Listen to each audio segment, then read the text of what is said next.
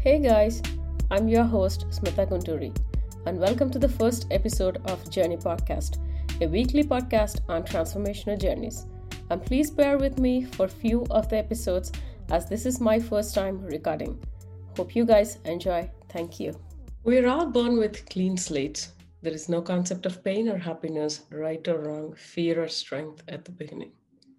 Growing up, we are introduced to these feelings or experiences which shape us to who we are today. Traumas in our life shifts our standards to make us or break us, introducing such inspiring transformational journeys which gives us hope from the trauma is the concept of my podcast.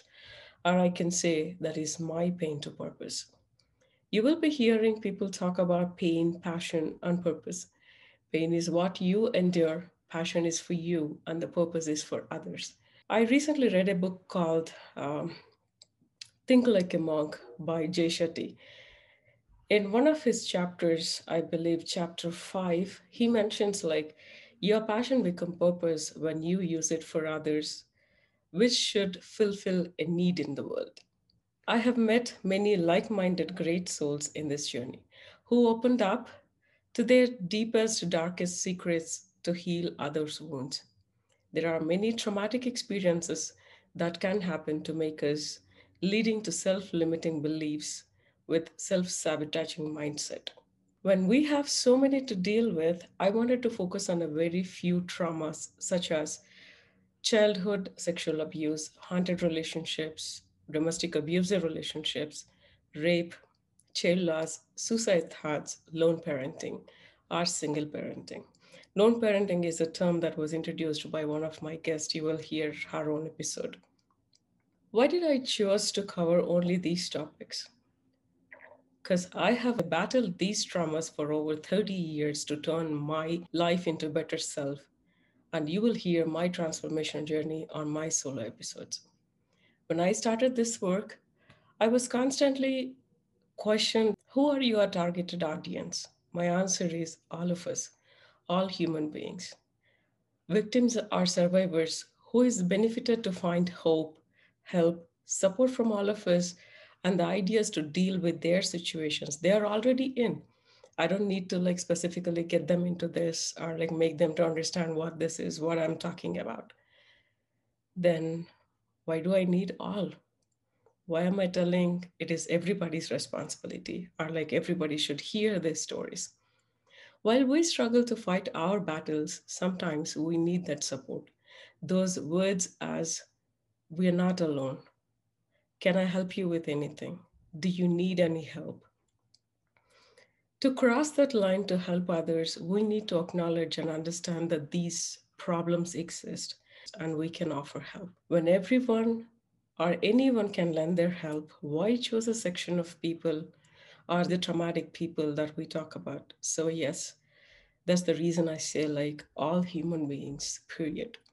The help is not about giving answers to someone else's struggles, it is to provide support, even if that support is just listening to them while they fight their own battles. We learn, we evolve every day by choosing to face the greatest fears and silence the negativity. We hear the phrase, things does not happen to you, they happen for you. When they are happening for you, you have a choice to use them to make you instead of breaking you.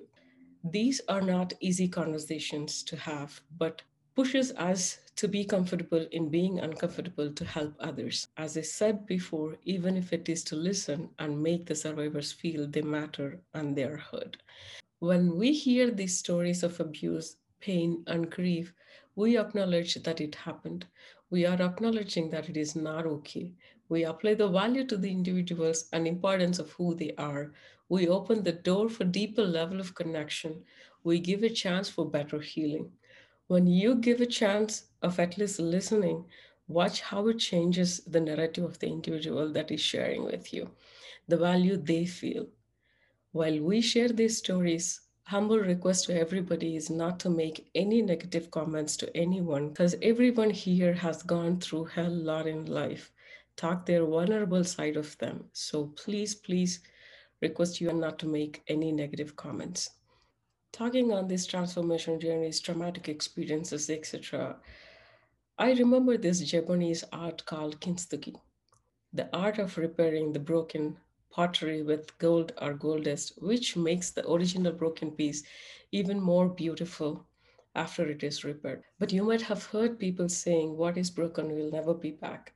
Don't you think searching for answers to make it back to where it was is never happening? We will never be healed if we search to go back to where we were because you were trying to be who you were before the trauma. That person does not exist anymore.